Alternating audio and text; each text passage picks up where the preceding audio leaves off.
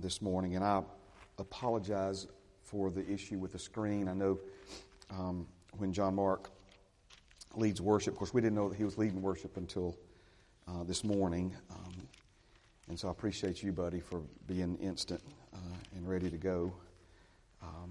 But he often sings songs that are not in our normal, lineup, and so made it a little more challenging without the words. But surely some of you recognize some of those songs from some of the current worship albums that are on the radio and Spotify, however you listen to music. So, amen.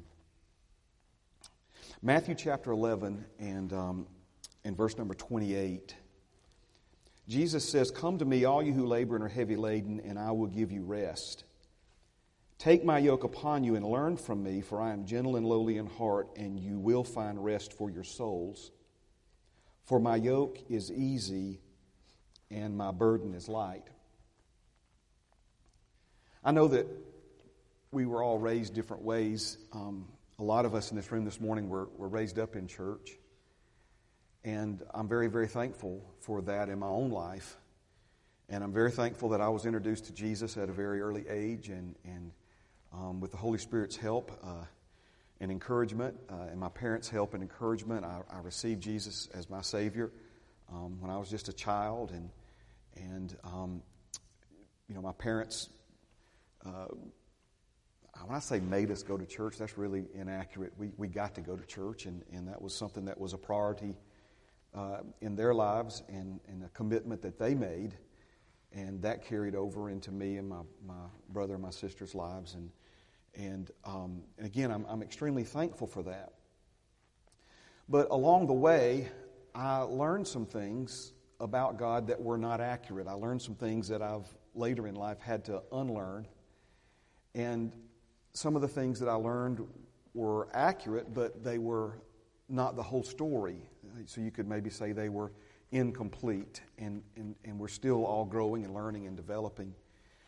And one of the things that I think has affected the body of Christ in a negative way is that when a lot of us were born again, we were presented the gospel in terms of not going to hell and getting to go to heaven. It was presented to us, Jesus was presented to us, or let me say it this way, He was presented to me as, your only hope of not spending eternity in a devil's hell. And, who wants to go to hell? I mean, nobody, right? And so when I received Jesus and came to Jesus, that was kind of the basis upon which I received Him. And so if you take that understanding and go to this verse, you would think that Jesus says, "Come to me, all you who labor and are heavy laden, and I will give you heaven one day when you die." But that's not the invitation that Jesus has for us. Now let me go ahead and make it very clear.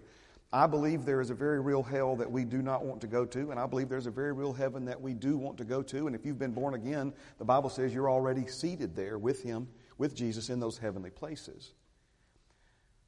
But if I could get a little bit ahead of myself, the moment you received Jesus, you were not instantly transported to heaven. We were left here on this earth as born-again men and women, as the body of Christ. We were left here on the earth. As a matter of fact, we see in the 17th chapter of John that Jesus prayed for the disciples, and then He prayed for everyone who would believe, because the disciples were going to go preach, which includes you and me. He prayed to His Father that He would not take us out of the world, but that He would keep us while we're here in this world, because we know that Father has a purpose for us to fulfill while we're here on this earth. If you had just the slightest understanding of how much He longs for you to be with Him in heaven this morning, the desire that He has for you, the longing that He has for you. Jesus even talked about this to His disciples, how much He longed for and desired for the day that they could see Him with their eyes in the glory that He's always had from even before the foundations of this earth. And so we see then that there is a very important reason for our lives, and we know that, of course, there's purpose, and we know that there's assignments, and we know that we're to tell other people about Him, and we're to build the kingdom. And of course, all of these acts of service and all these acts of dedication and commitment, again, extremely, extremely important. But I believe there's also other reasons why we're here on this earth and why it is that Jesus has left us here. I say this often, and I'm going to say it again this morning. Things will not always be as they are right now. We sing that song, about will Father dwell with us again? And we know, of course, that there is coming a day when your eyes will see Him just like your eyes are seeing me right now. There is coming a day when Jesus will be available for you to hug and for Him to hug you. Amen. And that is a very real day in our future. And so when I say things will not always be as they are right now, we understand that everything that Father does, every season that He does, I'm going to use a big word on you now. The big word is dispensation. And a dispensation is just simply a predetermined period of time by God. Amen. For instance, there was the dispensation of the Old Covenant. There was the dispensation of the Mosaic Law. There was the dispensation of animal sacrifices. But we know that all of those seasons and all of the purposes that those things established by God in the past, all the purposes that and reasons that those things existed, those purposes have been fulfilled, and now they have become obsolete. And we live in a new day. We live in a day where it's the blood of Jesus, not the blood of animals. The blood of Jesus takes away sin, where the blood of an animal only covered it over. And we see that there was a dispensation when only a select group of people had a measure or a portion of the Holy Spirit. But that season is no more. We now live in the season, in the day and in the time where the Holy Spirit has been poured out upon all flesh, and that young people, old people, children, no matter the background, no matter the nationality, can not only experience God, but can be filled with the very Spirit of God to the point of overflowing. And so, again, these dispensations, but we know that there is a new day coming. We know that there is another dispensation. There is another time and season that will be ushered in when this particular one, the days of grace, amen, that we're now experiencing and living in here upon this earth. And so when we look at the purposes for this, it's very easy for us to only look at the bigger picture of God's purposes and the building of His kingdom and the preaching of the gospel and doing those things and making disciples and all these acts of work and effort and service and sacrifice and giving. And all of those things are, please don't misunderstand me, they are extremely important. They are vital. They are critical. So much so to the point that your reward in the next dispensation will be based upon how diligent you were with the assignment that you were given in this one. Amen. But there's something else that I believe is as important. And it comes back to this subject that we've been on now for some time. It comes back to this subject of learning to trust God. Learning to trust Him. Learning to trust Him. And that's what He's talking about here when He invites us to come into this yoke with Him and do life committed to Him, walking alongside Him so that we can learn from Him. You see, trust is something that we all are capable of doing. You were designed, you were hardwired by God with the ability to trust. And it is something that is vital to our best life. Amen. In other words, you were created by God to be dependent upon Him. You were also created by God, and I know that sometimes people don't like to hear this, but you were also created by God to be dependent upon other people. What's often referred to as that vertical relationship with God and that horizontal relationship with other people. When all Adam had was God in the garden, God said to Adam, "This is not good." Now you would think because you hear people say, "All I need is God." Well, the Bible, God didn't say that He's all you needed. Are you following me this morning? All I need is God. God's all I need. He's all I need. We even sing it. He's all I need. He's all I need. That's not what God said. God said that we need other people. As a matter of fact, how about this? According to Romans chapter 12, to think more highly of yourself than you ought to think is to think that you can fulfill your God-given purpose and destiny on this earth without God and without working together with other people. And so when we talk about this dependence upon, this need for God and other people, we see that trust is what facilitates that dependency. In other words, it's one thing to be dependent upon God. It's one thing to know that you need Him and need to be dependent upon Him. But just knowing it and recognizing it is not the same in actually being dependent upon Him, actually doing it. Amen. It's just one thing to recognize your need for it. It's another thing to actually, pursue a life of depending upon Him and placing our trust in Him. Let me, praise God, there's just so much in my heart. It's so full this morning. It was full last Sunday, and of course, again, stuff I wanted to share with you then, and now we got a whole other week of, probably 6 or 7 more pages of things that the Lord's just He's speaking to me about this. And that is one of the ways, not that it's the only way, but it's one of the ways that I know that this is the word that Father God has for us in this season, is because every time I get quiet and still and just start to meditate on these things, it's just, I can't write it down fast enough.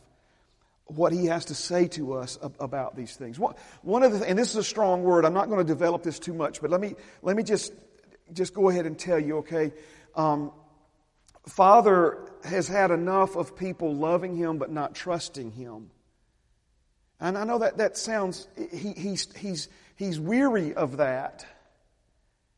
And I know sometimes we think that somehow if you love somebody that automatically means you trust them, and that is absolutely not the case. I have been confused by that in my own life in the past, thinking that as a matter of fact, you can't love somebody you don't trust, but that's not true. You see, we were designed by God to be loved by God and to love God. And we were also designed by God to trust God and to be trusted by God. And these two are certainly related, but we can't confuse one for the other. Love is what, we express love by giving. We express love by serving. We express love by sacrificing. We love. There's no such thing as an effortless love. Amen. The Bible says if you're going to love in truth, you're going to have to love in deed. Right? And so we do all of these things for God. And we give and we work and we sacrifice, and somehow we think that because we're doing all these things for Him, that this somehow equals us trusting Him. And it's not the same thing.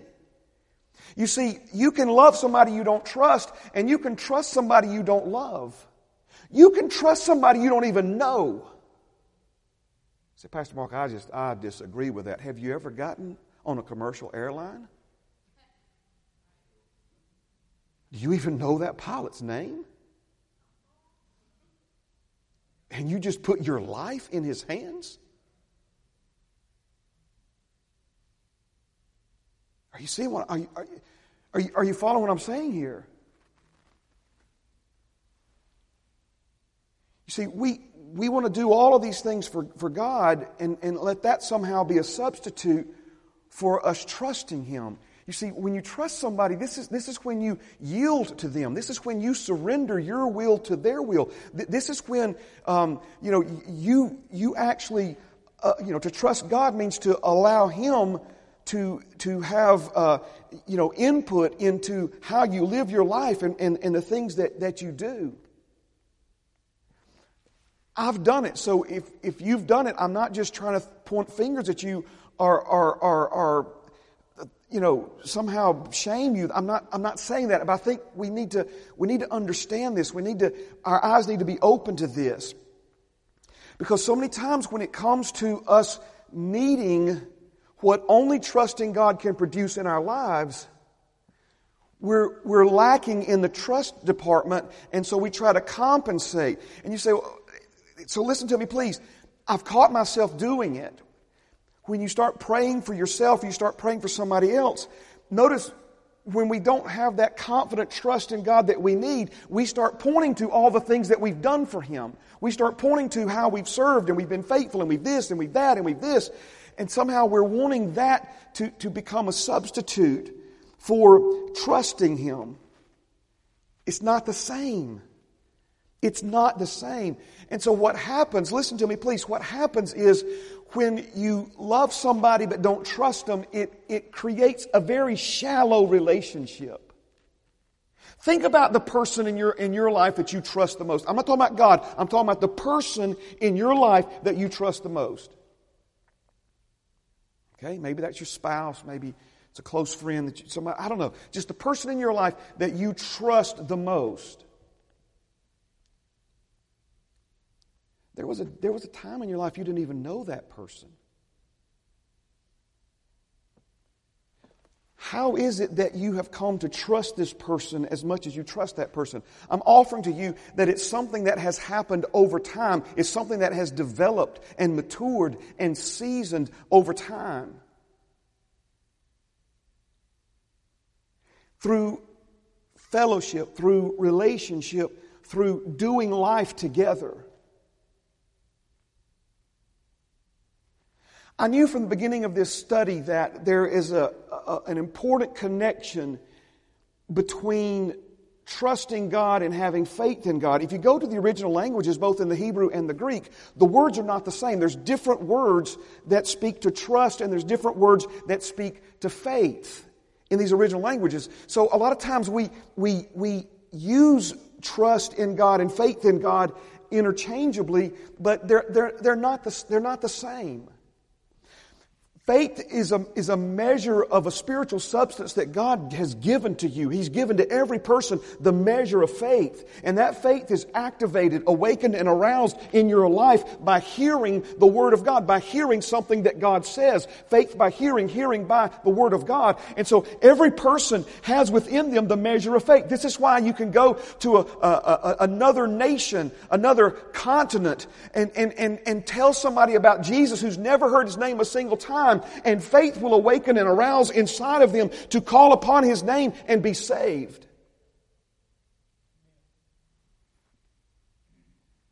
And we've learned so much about faith, and we know that faith will move mountains, and we know that faith will make the impossible possible, and all of these things. But here's the difference, right?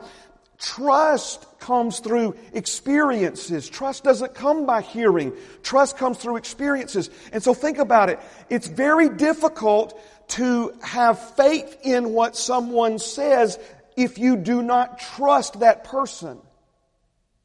See, we're trying to believe God before we've learned to trust Him. See, the more you trust somebody, listen to me now, the more you trust somebody, that trust provides the foundation for you to believe what they say to you. Faith is that next step, and because we haven't invested the time with God to learn to trust Him, we come to situations in our lives where we need to believe Him, but because we don't have the trust in who He is, right? Paul said, I know whom I have believed in and am persuaded that He is able to keep that which I've committed to Him. See, fully persuaded means it's talking about faith. It's defining faith. But notice he said, I know in whom I have believed and am persuaded. We're trying to have the confidence of knowing without having had the experiences of trusting.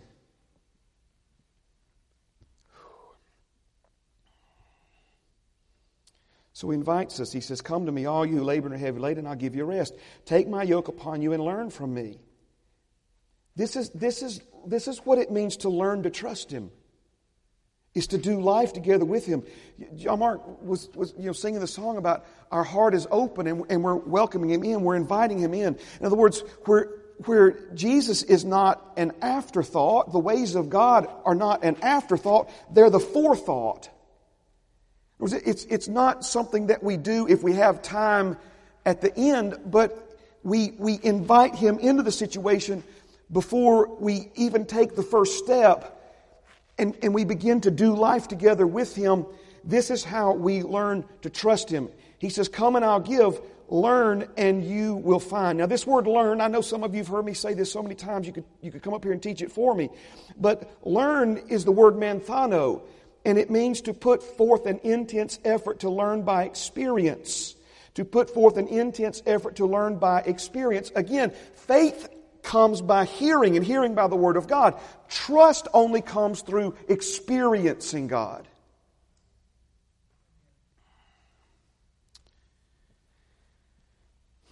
Let me get a sip of water here. Praise God.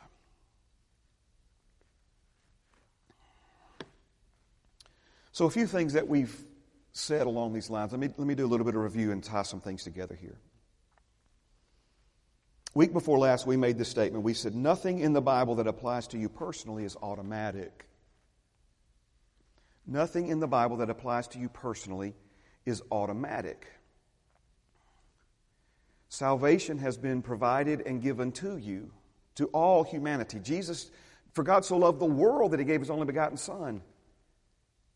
So salvation is a gift for every human being, but that doesn't mean every human being is automatically saved, right? Are you with me still? Have I lost you a few minutes ago? I don't think I have. That doesn't mean every human being is automatically saved. If a man or woman is going to receive the gift of salvation that Jesus paid the ultimate price for them to have, they're going to have to hear the gospel and then respond to it and receive it for themselves. Nothing in the Bible that applies to you personally is automatic. Now, we said in modern day Christianity, we focus more on the benefit of having God in our lives than the process that leads to those benefits. This is why we prefer confession over commitment. Now, I don't want you to, please hear me, I'm not trying to confuse you. I have taught and will continue to teach for years to confess the Word, hold fast your confession, speak to the mountain. All of these things are absolutely 100% solid Bible doctrines, teachings throughout the Bible. All 66 books of the Bible confirm these things, teach these things. Jesus Himself on this earth not only taught these things, He modeled these things. He spoke to the fig tree. He spoke to fevers. He spoke to demons. He confessed that His disciples had believed and received everything He had ever said to them when they were all about to take off running and deny that they even knew Him. So He absolutely modeled all of this. And this is an absolutely valid doctrine that every single one of us should be practicing more than we're practicing it right now, even if you were practicing it at a very high level.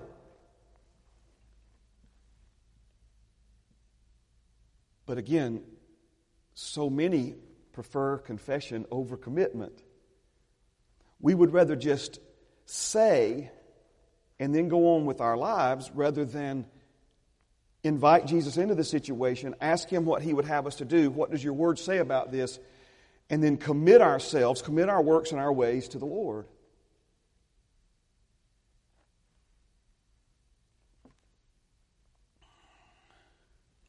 So we said that Jesus is asking you to take His yoke, and so many of us are asking Him to take our wheel. Now, alongside that, and I'm trying to help you. I'm not trying to offend you this morning. But along with this whole wrong mindset comes a saying that has become very popular in the body of Christ these days. And that saying goes like this: I'm going to let go and let God. Man, it just sounds so spiritual, doesn't it? I'm going to let go and I'm going to let God.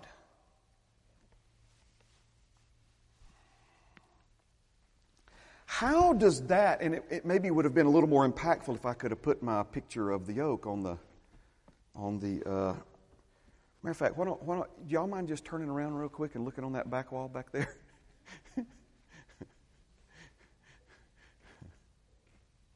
Does that look like let go and let God to you? Are you seeing the disconnect here? We just want to say let go and let God. And Jesus is saying, why don't you come in this yoke beside me and let me show you how to walk through this situation in ultimate victory.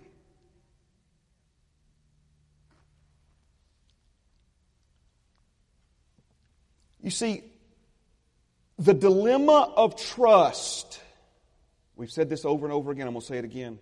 The dilemma of trust is the surrender of control. We don't trust God for one reason and one reason only. We don't trust God because we're afraid of what will happen if we do. You can't trust and control at the same time. When Jesus says to you and me, take my yoke upon you, He's inviting us into a commitment with Him. He's inviting us into surrendering to Him. He's inviting us into yielding to Him and letting Him teach us how to trust Him and how to trust God. Listen very carefully to this now. Surrendering to God does not mean taking your hands off, letting go, and giving Him the wheel.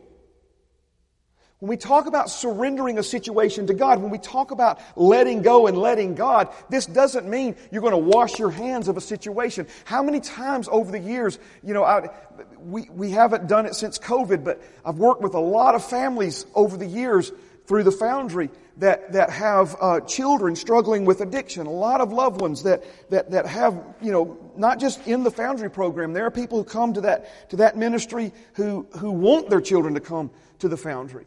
And how many times have I heard them say, I'm going to let go and I'm going to let God. I'm giving them to God. But what they're really saying, listen to me now, what they're really saying is, I am so aggravated, I am so angry, I am so frustrated, I am washing my hands of this situation. See, we've washed our hands of situations, called ourselves giving it to God, when what we're really saying is, I'm tired of this.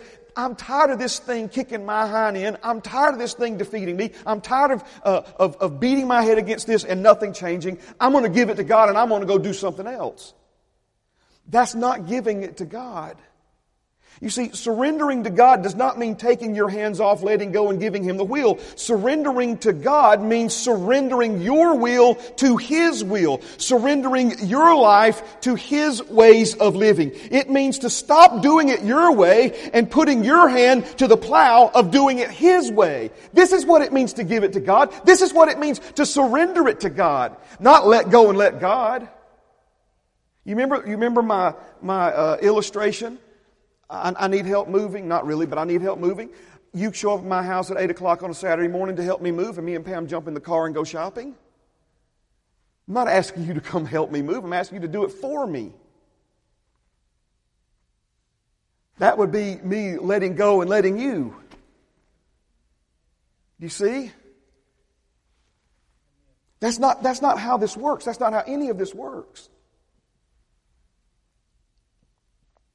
Giving it to God for many people is washing their hands of a situation. The attitude is, I'm through with this, I'm giving it to God. What they're really saying is, I'm tired of packing all this stuff up. I'm tired of the commitment that's needed to move my house to another location, so I'm going shopping and I'm going to trust God to do it. Then they get back from shopping, and when God hadn't moved the house, they're mad at God. Talking about how He let them down.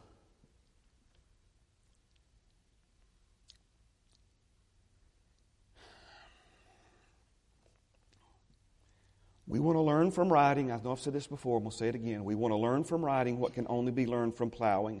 We want to learn from watching what can only be learned from doing. We want to learn in a classroom what can only be learned in real life situations.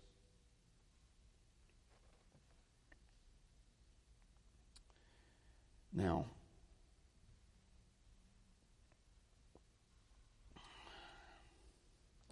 Let me skip down to this. I know I'm about out of time. Let's skip down to this. Did you get anything out of this morning?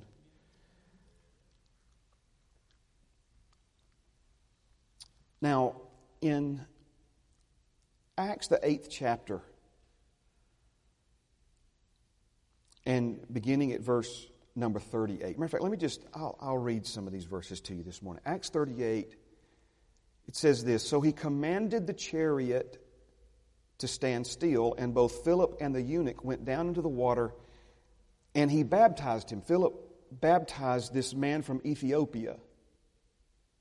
Now, when they came up out of the water, the Spirit of the Lord caught Philip away, so that the eunuch saw him no more, and he went on his way rejoicing. Now, if you're not familiar with this particular story, the Holy Spirit spoke to Philip to go take a road out in the middle of the desert on foot. And because Philip was obedient to just walk out into the middle of the desert without any further instructions, we see that God really smiled on him at the end of his obedience. So he's walking out along the way, and he comes across a man who's pulled over on the side of the road who is reading from the prophet Isaiah. And Philip says to this man from Ethiopia, "Do you understand what you're reading?" He said, "How can I understand it unless somebody explains it to me?" And Philip says, "Permission to come aboard, sir." So he climbs up in that limousine chariot with him, and he was a high-ranking government official from Ethiopia. And so he climbs up in there with him, and he explains to him the message of Jesus and about salvation. And the Ethiopian receives Jesus, and then he says, "Is there any reason why I can't be baptized in water right now?" And there just so happens to be some water there in the desert. And Philip says, "Absolutely not." And so Philip baptizes him. What a beautiful story. What a wonderful thing. And so as he's baptizing him, notice it says, "The Spirit of the Lord caught Philip away, so that the eunuch saw him no more." He literally disappeared. He was there and then he was gone. And so the Ethiopian got in his chariot and went on his way rejoicing. Verse 40, "But Philip was found at Azotus," completely different city. "And passing through, he preached in all the cities till he came to Caesarea." So what happened right here? I know this, may be difficult for some people to believe, but we're talking about God now, right? He can do anything. He literally translated Philip from one place in the desert to another city. And so you thought, Star Trek came up with that themselves. My friend, no, they got that out of the Bible. Now, let me show it to you again, because this is not the only time we see this in Scripture. John chapter 6 and verse 18. Jesus sent the disciples across the lake, it's the Sea of Galilee, but it's fresh water. So we might call it a really big lake. And we see that Jesus stayed behind to pray with his Father, and then the sea, verse 18 says, "The sea arose because a great wind was blowing. So when they had rowed about 3 or 4 miles, they saw Jesus walking on the sea and drawing near the boat, and they were afraid." They thought it was an omen. A lot of these men were fishermen, and they thought, "Man, this is a ghost coming to us or something." And they were afraid, thinking that it was, that they were close to death themselves. And Jesus says to them in verse 20, "It is I, do not be afraid." Then they willingly received him into the boat, and immediately the boat was at the land where they were going. Immediately.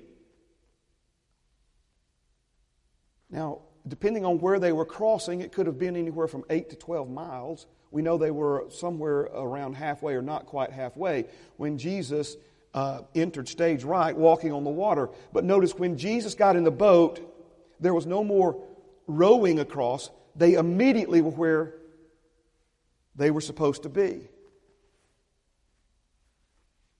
Now, there's one other situation that we see in the Scriptures where this has not happened, but the Bible says that it's going to happen. The Bible says that there is coming a day when the trumpet of God will sound, and in the twinkling of an eye, those who are alive and remain on this planet who know God will be gone. Will be gone. I mean like you're sitting there standing by your coworker who doesn't know the Lord, and you've told them and told them and told them they need to, come to church with you. You're standing there working, they turn around to grab a screwdriver and turn around, and you are gone. It's called the rapture of the church. In the twinkling of an eye. Now, why have I shown you the two that have already happened and the third that we know God has promised will happen? I'm trying to show you that if God needs to or chooses to or decides to, He can take a person from one location and move them to another location in less than a split second, in less than the twinkling of an eye. He can relocate you from this earth to His presence in heaven 3 heavens away. This is the God that we serve. Amen. Which means His children who were enslaved in Egypt, He could have translated them. He could have teleported them. 1 second they're making bricks from the swamplands of the Nile River. To the next moment, they're standing in the middle of the promised land. Could have done that, right? Yes? Could He have done that? Anybody here besides me believe God could have done that? Okay? So the question then is, why didn't He? Was the promised land already theirs? Yes, God said it belonged to them. It was theirs. But there was a process. Listen to me now. There was a process involved in them coming out of slavery in Egypt, going through the wilderness, arriving safely at the promised land. There were some things that they needed to learn before they found themselves slap dab in the middle of their destiny, in the middle of their purpose, in the middle of the prosperity and fruitfulness and wealth that God had already freely given to them. The promised land was ready for them, but they were not ready for the promised land. So the journey and the process in getting them out of Egypt and then bringing them through the wilderness into the promised land was something that they needed. There was something that they needed to learn in that process. And I'm not trying to oversimplify this, but I believe you can sum that lesson up in the statement, they needed to learn to trust God. They did not know how to trust God. And they could never survive in the middle of their promised land unless they know how to trust Him. Any more than you or I could survive in our best life if we don't know how to trust God. Now, there are pastors, and I've heard the sermons, you've heard the sermons, and I'm certainly not even trying to get anywhere close to that sermon. You hear preachers that go crazy with this whole concept of a wilderness experience. You gotta have a wilderness experience. You gotta be out lost and wander around like you're a nomad and don't know nothing, all this other stuff before God can ever get you ready. No, listen to me. That's ridiculous. That 40-year journey should have taken them 11 days. The only reason the wilderness was hard, 3 reasons the wilderness was hard. Their disobedience, their fear, and their unwillingness to change. When you look at the judgment of God, the plagues in Egypt, they serve more than one purpose. Those plagues, that was God honoring His covenant with His people. If you go back to the terms of the covenant that God made with Abraham, He made that covenant with Abraham, and He made that covenant with Abraham's descendants. And this is what God said. Among other things, He said, whoever blesses you or your descendants, I will bless. But whoever curses you and your descendants, they're going to have me to deal with. I will curse. And every judgment that God brought against the Egyptians was a judgment, if you will, that the Egyptians had already passed against the Israelites. the water turned to blood. Guess what? The Egyptians did that first. They turned the water to blood with the firstborn, not the firstborn, the male children of the Israelites. They killed them and fed them to the alligators. All of that. I'm not going to go through all those plagues. Those plagues. But again, see, we look at that as God's judgment against the Egyptians. But have you ever stopped to consider that those plagues were also God's confirmation to the Israelites? Because while all of those things were happening in the land of Egypt, the Bible says the lights were still on in Goshen, where God's people lived. He was trying to show them that His hand was upon them. He was trying to show them that He was taking care of them. He was trying to show them so that they could not just hear it, but they could what? Experience it. Then He brings them out. Then He brings them through the Red Sea. The Bible says that it was a cloud by day and a pillar of fire by night. It gets hot and sunny in the desert. The cloud shaded them, kept them cool in the shade during the day. It gets cold at night in the desert. It gets dark at night in the desert.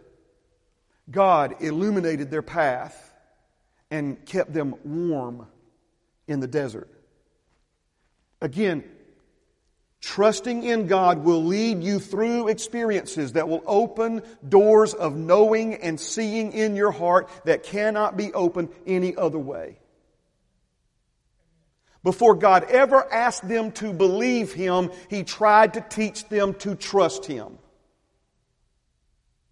How can you confidently and boldly act on something God says if you haven't yet learned to trust the God who's saying it?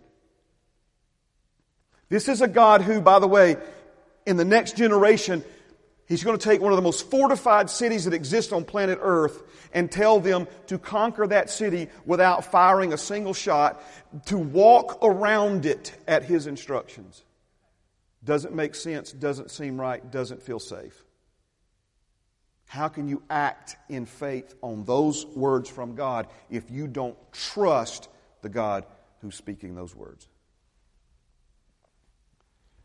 Arriving at the promised land without knowing how to trust God would have been a disaster. You cannot survive in your promised land without knowing how to trust God. The process to get you to your promised land is meant to teach you how to trust Him so you can live in your promised land. Stand with me this morning. If it takes trust to survive, it will take trust to arrive. Simply put, where God wants to take you requires trust in Him. You cannot exist on the level of prosperity, influence, and fruitfulness that God desires for you to live on without trusting Him. Because you cannot exist on that level of prosperity, influence, and fruitfulness without trusting Him, you cannot get to that level of prosperity, influence, and fruitfulness without trusting Him. Are you seeing this? Because it was going to take trust for them to thrive there, it was going to take trust for them to get there. Amen. Let me pray for you. Father, thank you for these men and women this morning. Thank you for the things that you are doing in each of our lives. Father, we do not want to be shallow in our relationship and fellowship with you, but trying to love you without learning to trust you, Father, will always lead us back to a very shallow relationship with you, just like it'll lead us to a very shallow relationship with another human being.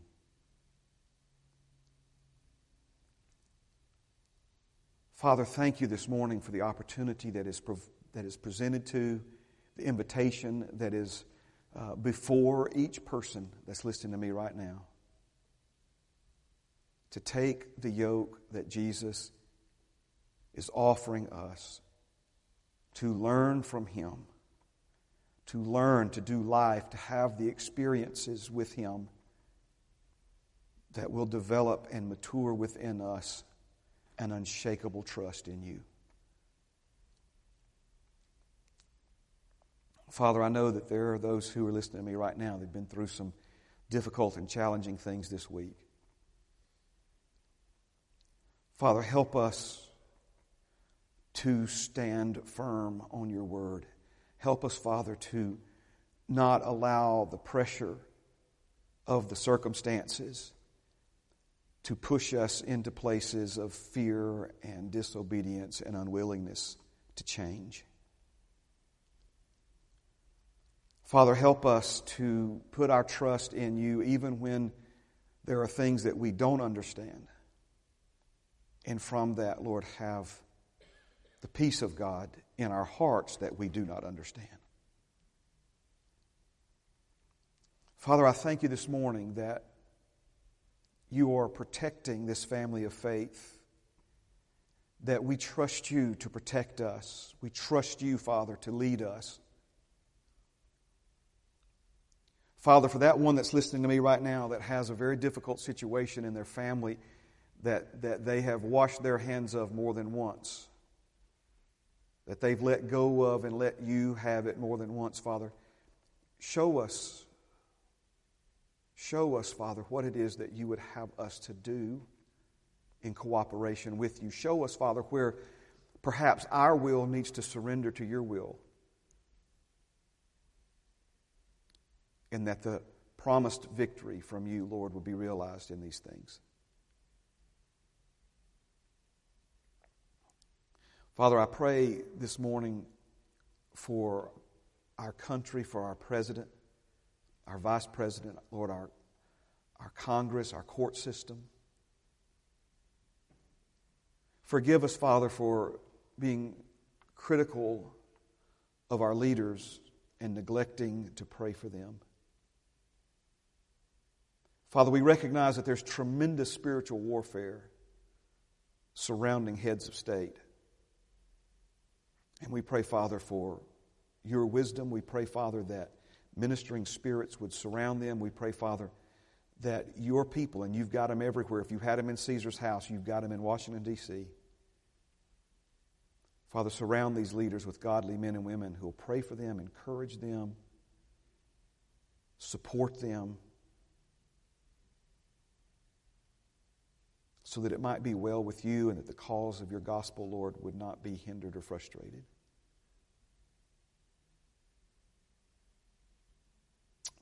In Jesus' name, amen. Amen. Amen. Praise God. Thank you so much for being here this morning.